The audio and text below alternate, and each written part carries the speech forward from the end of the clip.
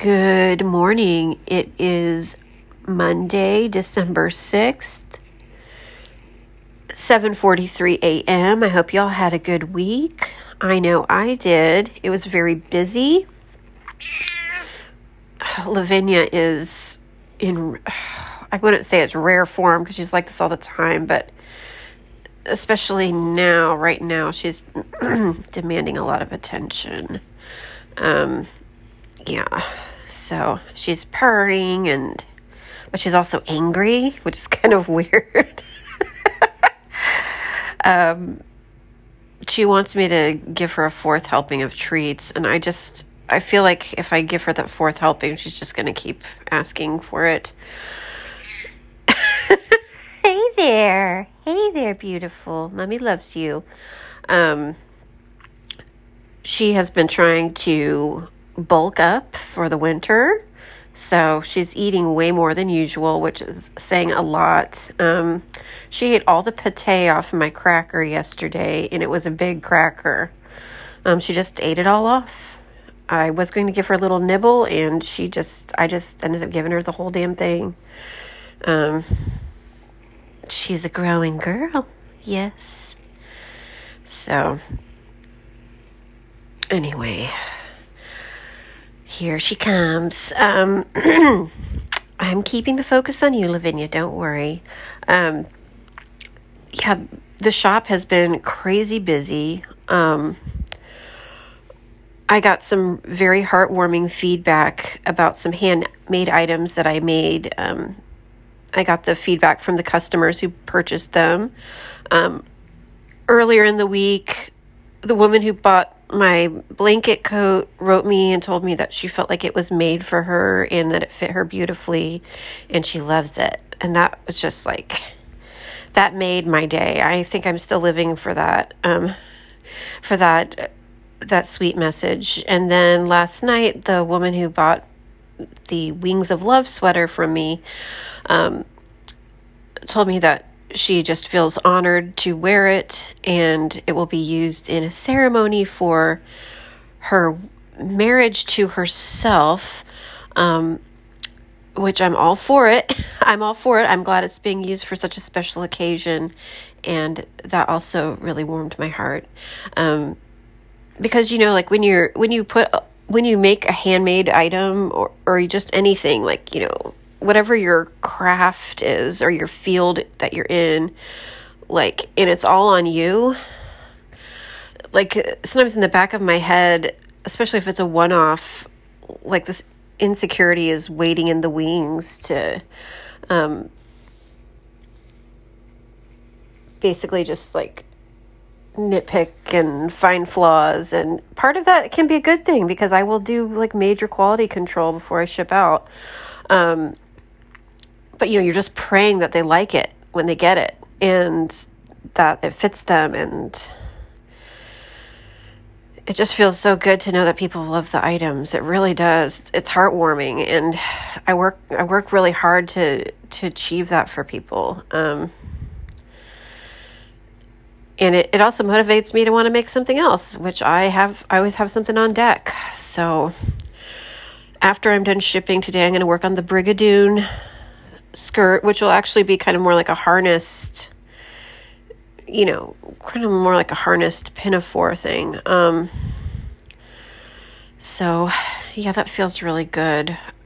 I had a mildly stressful moment earlier in the week because I made these cockroach earrings, and almost all of them sold except for one pair. And as I was, let's see, how do I put it? As I was doing quality control I was just double checking the earrings, I got a sale and somebody bought two of them. And then I realized that the glue I was using, the E6000 Bondo rubber, whatever it is, it wasn't, things were popping off of the earrings, the earring back, and I was oh my god. It's mildly stressful because I know there's a solution. I know that there's always going to be a stronger glue, and I ended up using 2-part epoxy. It's the Gorilla 2-part epoxy. You can get it at Cole Hardware, and also Blick sells it. It looks like a double squirt gun syringe thing, and it's real easy to use. You just squeeze the amount that you want into your staging area, and you mix it really fast for like 20 seconds, and then you plop it onto the area that needs gluing. And that stuff, that holds like a charm. One pair is going to France, and I would just be mortified if, someone was at the cafe and it fell into their cappuccino.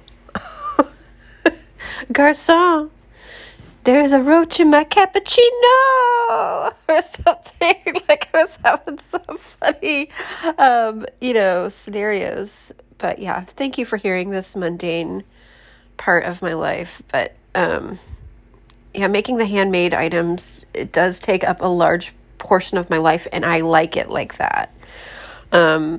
Sometimes I think about my future and everything. And I really would love to just devote my whole life to just making handmade items and designing and giving myself more time and space to think of things. Because I can just, I will jot down a rudimentary sketch here and there while I'm shipping or something, if it comes to me. But man, I don't know. It's hard because I love selling vintage and finding vintage clothing and repairing it and stuff. So we'll see what the future holds. But man, that would be amazing to just be fully sustainable on handmade items. And I want to talk a little bit about sustainability too. Before I get ahead of myself, because I feel like it's something that is on everyone's minds right now. For those of you who are listening, and that's not sustainability is not really a word that you think about or use. What I understand, the general basic definition is you can make a living off of it, and it supports you in a meaningful way. That's sustainability.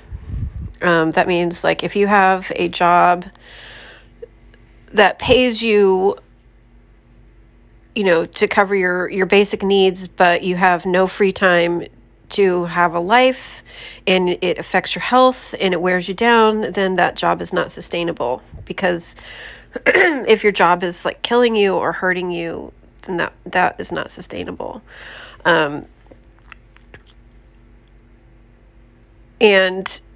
if you have a job that is really cool and, it involves, engaging the senses, and you're very good at what you do, but you're not being compensated properly so you can actually earn a living, then that job is not sustainable either. I've done both at the same time. As a workaholic, it's the workaholic blues, But I also want to talk about sustainability and privilege too, because I feel like there's a lot of people out there who haven't had the same opportunities that I have had to be sustainable. And a lot of that has to do with how people judge them. It has to do with society's, quote, standards. It has to do with who's the gatekeeper opening the doors to let them in to have the opportunities. So, I am very grateful for what I have and the chances that I've had to achieve those goals. But when we who are sustainable and have sustainability and have that luxury and that privilege to be sustainable and to, quote, follow our bliss, we have to be mindful of people that have those doors and those little windows of opportunity shut on them constantly. It could be just for being Black. It could be for being trans. It could be for just location, living in a weird neighborhood where there's like a food desert and like nobody goes to it. All those factors, it could be like they have different physical abilities. They have different a different neurological makeup that makes their, that is not the same as what, quote, normal is. Sustainability should be for everyone. And you got to take a look, if you're a sustainable business, if where you are in your community is displacing people from their sustainability and their ability to follow their bliss and their ability to have a chance to be sustainable too. We have to look at that and factor that into what defines sustainability. I do think about this a lot because the Mission, like especially on Valencia Street, is super, super gentrified. And have coffee one moment.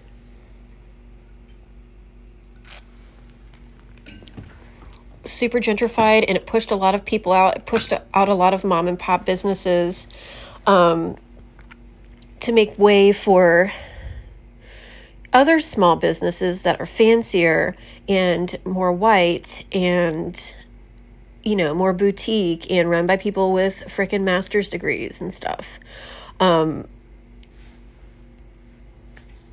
And, they had, the chance to go all over the world and source their items. And, they went on this like life-saving, fact-finding ayahuasca mission, and the concept for, their gourmet gelateria came to them, and they just had this vision, and they needed to be on Valencia Street. And, it's like, examine the sustainability of that. And who you bring into your fold. I think about that a lot. I think about that because I want my business to be built for expansion, which means visualizing the business growing in some way, and how like shaping that growth and what that growth looks like is very important. And that's why I am passionate about making handmade items. Because I don't think I should be contributing to mass production. There's so many things, there's so many factors, and it's just a lot to chew on. Thanks for listening to it. But I really do think about it a lot throughout the day. Because I'm doing something that's sustainable. When I first started doing Opium Den, it was with Taylor, and I was in a business partnership with this woman in her vintage store, and it was not harmonious, and it actually caused me a lot of pain and stress. That's a different episode, maybe a never episode. So me and Taylor partnered up, and that was great. She eventually went on to other pastures after about a year to go back to school. But at the time when it first started, I was working 4 jobs. I was working at a weed place. I was working at a salon. At nighttime, I did the door for this for the beauty bar on their hip hop nights. And I was also working estate sales on the weekends in the daytime. It was a lot of fucking work. And I was just trying to make ends meet. And I was trying to start this business too. And not just trying, I was thinking about starting my business all the time. And, me and Taylor just kind of kept feeding the business. And, it wasn't bringing in very much money at all at first. It was like planting a little seed. And then eventually I quit every job except for the weed place. And I ended up working there like a total of 2 years while I was still feeding opium dens, still feeding it and feeding it and feeding it. And then one day in June of 2018, I was able to basically just quit the weed place, which was great, and just do Opium Den full time. But in order to sustain Opium Den, I also had to do tarot, which I love doing tarot. But yeah, I opened up my tarot practice to the general public. So I was doing tarot readings on weekends and then doing the Alameda flea market a few times a year, and then pop-ups, every pop-up opportunity. I was doing that. And then one day I got so busy with Opium Den, I quit the tarot place. I quit doing tarot. And I still do occasional readings every now and then for friends and clients, or client friends are all the same. And then the business grew even more, and I stopped doing flea markets. And that was actually kind of around the time of the pandemic, which is funny because I couldn't do them anymore anyway. And so now I'm just doing Opium Den 24/7, and I'm selling more handmade items. And then I'm thinking, okay, what's the next step? I would love to just do the handmade items full time. I have drawn little doodles of how I want my life to be, and I visualize this fun living space, of course, and that's like a little loft or something. And then adjacent to that is my workshop slash atelier. So people can come and visit me, and, while I'm working, they can say hello after making an appointment and me approving the appointment. And yeah, just working. And then I would also like to have a log cabin really bad. So, if anyone knows of a chance for me to live in a log cabin that has running water and indoor plumbing, I would love that too. So yeah, that's what I'm really working towards. And I've had those goals in my head for a long time, but there were times like when things were super, super unfabulous, like when I was working the 4 jobs, that even doing what I'm doing now seemed impossible. It felt there was a little tiny thing in nagging at me that would tell me, will you ever get there? Will you ever get to where you want to be? Will your business ever make a living for you? Or will you just always be working your ass off till the day you die for other people? Working 4 jobs. Like, it would sometimes feel like that. And but my Pentecostal side would be like, I rebuke that in the name of Jesus. Get thee behind me, or whatever. And I would also just be like, I can't think about that right now. I really love the business. I really love the business. I'm going to just keep doing it until I can do it. And it seemed like it took forever, but it actually didn't take that long. And I've learned so much about life. I've become more deeply connected to my friends all over the country. And I've made some really beautiful connections with other vintage dealers and antique dealers. And it's just been lovely. And it's worth all the work. And you can kindly lay your self-doubt to rest. Today, if you're feeling like unsure of your future, because things are scary. We're in some scary times right now. If you're feeling unsure of your future, just take the reins and don't let go of your vision.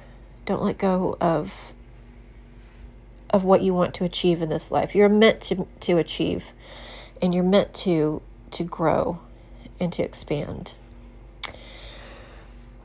Speaking of cool connections, I have been making a really good connection with Kevin and Steve.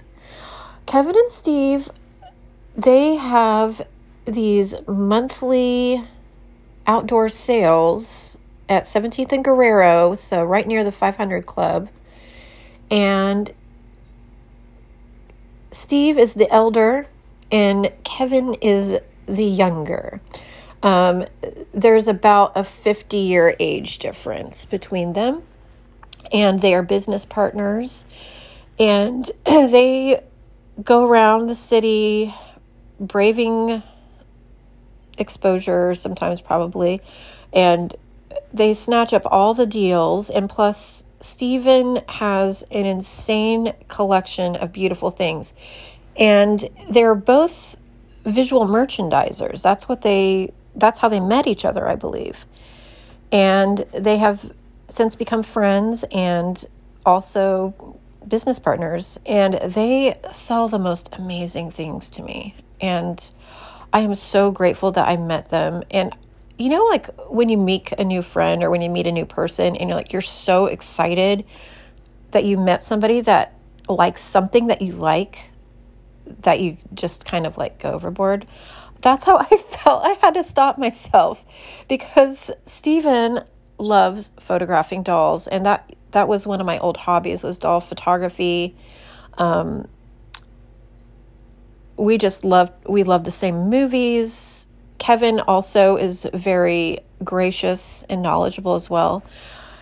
And I was like, I had to stop myself because I realized that I might have been just being really annoying and like, oh my God, I'm so happy that somebody likes the things I like. Part of that is being cooped up and not being able to see people very often. And I had to stop myself. I was like, I can't believe it. I said, I'm just so happy that I met you guys. But yeah, I've been to 3 of their big sales and have really scooped up some nice things for the customers. Every single thing that I get from them, the customers love. So if you live in the city, the last sale was on Saturday, and they're probably going to do it again next month if everything goes well with reopening. But yeah, send me a text if you want to know a little bit more or need a reminder. I go every time the sale's there on my way to Japantown on Saturdays. But yeah, there are lots of delightful people out there, and thank goodness for technology so we can connect with them in these strange times. Such a strange, like, bizarre dark ages we're in. It's so weird. Everything is so strange. In some ways I wish I was a kid so I wouldn't know about all the stuff I know, but also being a kid at this time would suck because I'd be double homeschooled. Anyway, thanks for listening to this. If you guys have any interesting insight about sustainability or like following your dreams or anything like that, feel free to reach out. Send me a text or a direct message. I'd love to chat with you guys about it. All right, I got to start shipping. Take care. Bye-bye.